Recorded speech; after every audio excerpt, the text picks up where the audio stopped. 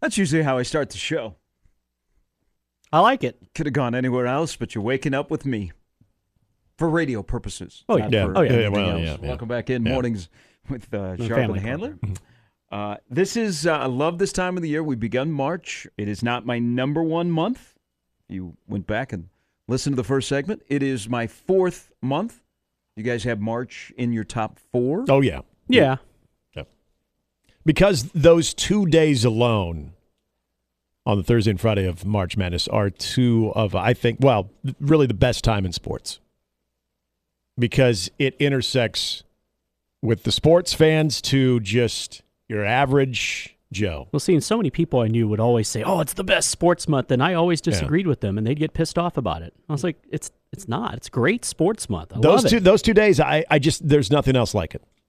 Well, we have back-to-back months that rank very high on my best sports month calendar because the number one month is next month. I'm with you. When we have April. This is a great time of the year because today the state basketball tournament here in Nebraska begins. The girls begin down in Lincoln, AC1 D1. Is this the year finally for Millard South? They've had a great run. Did I hear that Millard South girls, and they're loaded, they've got a great trio, all Division I players. They're really well coached, and they're a juggernaut, but something happens, whether it be the game is officiated a little bit differently or they don't shoot as crisply when they get down to Pinnacle Bank Arena because of the environment. And they haven't been in the finals in that last 3 years too, right? Wow. Millard South girls haven't won a state title. Is it 27 years? It could be, yeah. I mean, they've had an incredible run of really good players and good coaches. I don't know. We could. I think we'll have a battle of Millard in the girls' A final between Millard South and Millard North. That'd be a little spicy. But that gets underway.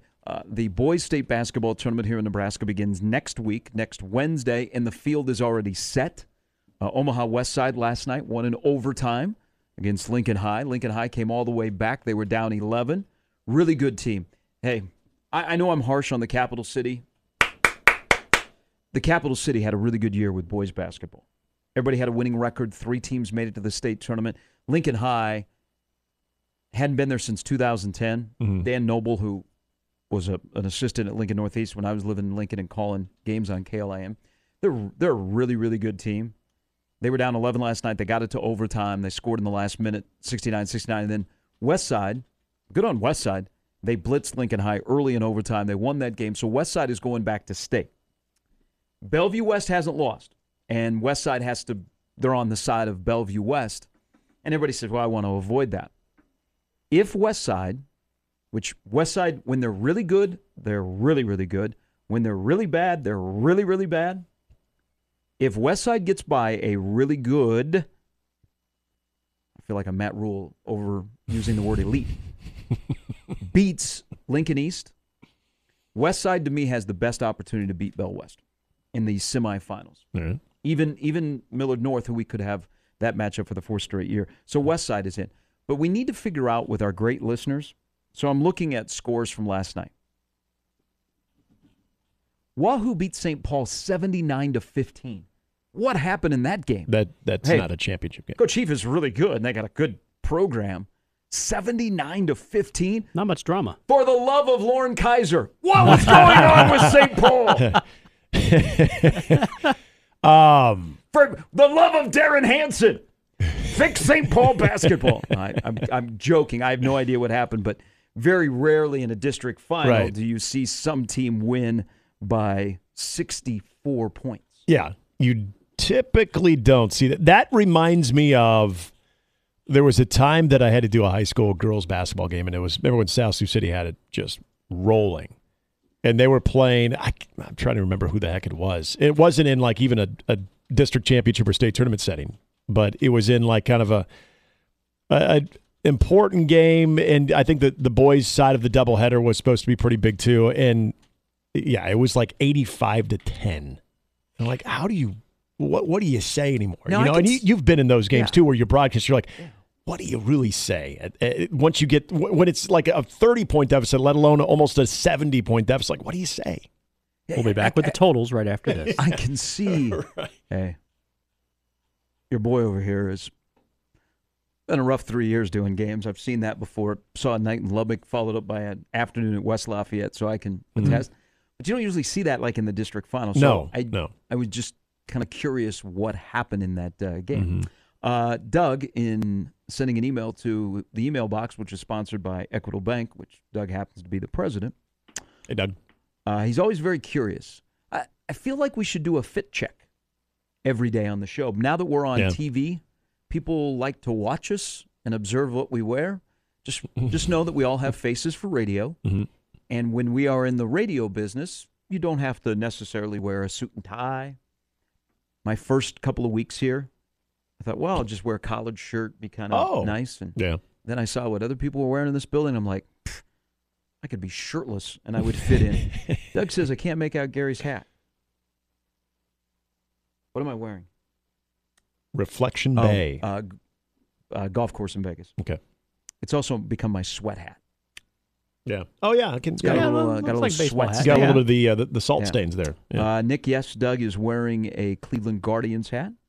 Well, and Doug wants to know, Jimmy, what does your shirt say? I just want to hang out. I just want to hang with my dog. Pretty self-explanatory. Is there a... Do you own a dog? Yeah. Oh, okay. Oh, yeah. My sister-in-law gave me this shirt for Christmas a few years ago. Dog just celebrated her 14th birthday last week. Did you get one for your dog as well? No, but we have talked about doing matching That just shirts. says, yes. I just want to hang with my dad. Yeah. Yeah. That would have been cute. You could have taken like a picture, put it on Instagram, all of the people that follow the dog world on Instagram, because dogs make the world go round. We do have matching Boulevard shirts. And for the Super Bowl, she wore a shirt that said Drinking Buddy. You and your dog? Yeah. Are you teaming up with like Sarah McLachlan? Do you with like an animal shelter thing? Do you spend more on your dog than you do on your wife? Probably, and she would say the same thing. Okay, so she's comfortable with it. Oh yeah, yeah. All right. We've gone all in. She's our child. Does that count? Like We had a pizza party for her birthday Friday. Excuse me? We had a pizza party for her birthday on Did Friday. you invite other dogs? No. The pizza was for the humans. Oh, okay. So what's the dog's name? The dog's name is Bailey. That's cool. Good. I like the name. What kind of dog is it again? Named after former Nebraska third baseman Jeff Bailey? I think that's exactly where you guys. Yeah. That's where your mind is. Or on the that one. great late Omaha North equipment guy, Jim Bailey? No? Well, you strike me as more of a Champ Bailey What about fan. Thurl Bailey? Thorough Bailey. Nice pull. Yeah. Nice pull. What about Buddy Bailey? Buddy Bailey. Mm-hmm. Or the Bailey that sends us junk emails all the time? No, not that Bailey. All right. Dan Bailey. Okay. It's not named after Dan Bailey. No, when I saw that, as we actually were just coming on the air, it does look like something you'd wear for a charity event, like with Sarah McLachlan, raising awareness for shelter pets or anything. So I don't know if there's something special going on today. You watching a lot of late, like 2 a.m.? Yeah, well, yeah. You also got a pen pal in Senegal, too? Watching late night TV? We did. My subscription ran out. See, I always liked the infomercials at 2 Very a.m. with the hits of the 70s or something like that. I just wasn't getting the return on investment on that one. Or as young boys found out that, man, Sally Struthers is hot. But why is she surrounded by a whole country of people? Sally Struthers. Yes. She just wants to feed people. All right, so that's what Jimmy's shirt says. And then one more. I'll let you guys answer this. I don't want to make people hate the kid. Yeah. But it's a topic of discussion because it seems like there's something new every day. What's more likely to happen? Dylan Raiola comes to Nebraska or Tominaga comes back for his senior year? I don't think KSA's coming back. Dylan. I feel more strongly that KSA's not coming back. Yeah. The Dylan Raiola thing could go either way. And he had a couple of cool moments last night. He had that three-pointer early on where he just kind of was about 30 feet top of the key, and then the give and go when the place about exploded. Hey, were you He near got his fouled. dad, by the way? He was going nuts. It was fun. Well, There was a lot of KSA Tominaga dad shots. So this is the little chatter, is that Tominaga said when he hit a three, he would point to his dad. So they worked that out before the game, and so he hit a three and pointed to his dad, and his dad pointed back. Is that when he looked away? When he pulled the Steph look away three? Or Well, that was to make it 55-45, and you thought, wow, game over, because Michigan State was starting to crawl back into and then the game. answer. And you thought, okay, he hit that shot. I don't know. Tominaga's answer? kind of interesting. Last night was there's a lot of trash talk that goes on during the course of games. Last night was the first night with Walker of Michigan State where Tominaga really got pushback because the shut the F up, shut up from Walker in Tominaga's face in the first half. It was the first time that I'd seen another player like get really up on him. And because I don't think Tominaga talks. Well, he probably talks, but it's more, I think he's just talking to be talking. Like when he's running around on the floor, you'll see like asking for the ball or whatever. I don't think like after he hits a three, he's more of getting himself the three going. fingers. Yeah. I don't think he's it's ever. It's not taunting the other team. Yeah, and he's got such like a soft voice. But Walker last night, that was the first time that I'd seen another player really get into his face and start talking back to him. Well, and I've always kind of wondered how the competition sort of perceives his showmanship. And I think that's the best way I can say is the showmanship. And yeah, you're right. Last night was the first time you saw actually sort of direct confrontation right there. Like I'm sure like there's players that have kind of maybe given him a look and they've gone back to the huddle like you this freaking guy over here. But yeah, that was the last time where there was a noticeable frustrating moment from a defender from the opposition of his antics.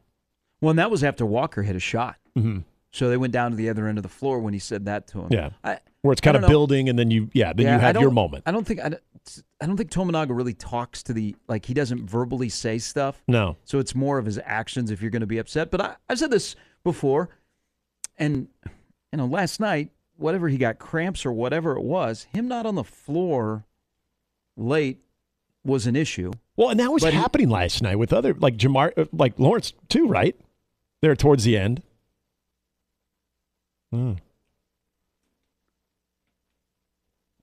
But he doesn't strike me. He does the three fingers and some other stuff. Now he flipped off, with his hands down by his side, the Penn State student section during a game. But yeah, last night was the first night, and I would, you know what? There was another part after he hit that shot to make it 55-45. Michigan State was having none of him because all of a sudden they were in his uniform. I mean, he wasn't getting good looks, and then he did what he has done as he starts to force things. Yeah. Now, he had 20 points last night, but when they got up on him and they knew that he was going to shoot, he said, I got to shoot. Right. And, he took some ill-advised shots, and it was just a run of that long stretch where they had a drought. I mean, how many games do you see that end up 80-67 where the team that won had, a 5+ minute drought in the first half, and then Nebraska had a non-field goal drought of, 7+ minutes? Yeah, it was almost 8 minutes, in the second half? Yeah. And then, again, there were not only not making field goals, but there was a stretch during that 7 minutes where they didn't even get a shot up. Mm-hmm. Yeah, ill-advised shot, and I think it was when Michigan State was up by 8, and they kind of start. You could kind of see it coming, and that's where you could also kind of see the sense of urgency from Casey, where it was not a good shot as soon as they got it across midcourt. Like he had two guys around him. The range was not probably ideal. It just wasn't a good shot. He put it up, and I mean he barely drew iron, and that's where you're like, oh gosh, that's it. Kind of. That was probably where at least I did. I'm thinking, okay, they're out of sorts. He feels like he's got to start chucking right now, and those just aren't good shots. All right, a little bit later, Scott Shanley stops by. The NFL Combine is upon us. Aaron Rodgers is also going to be with all of us beings. He's out of the darkness. He did a podcast yesterday. Brandon Marshall thinks he's going to retire. Who knows? But no attention in that. But if is he a guy that would announce his retirement on a podcast? Mm-hmm. Yes. Yes, he would. 6:53 mornings with Sharp and Hanley on 1620 The Zone.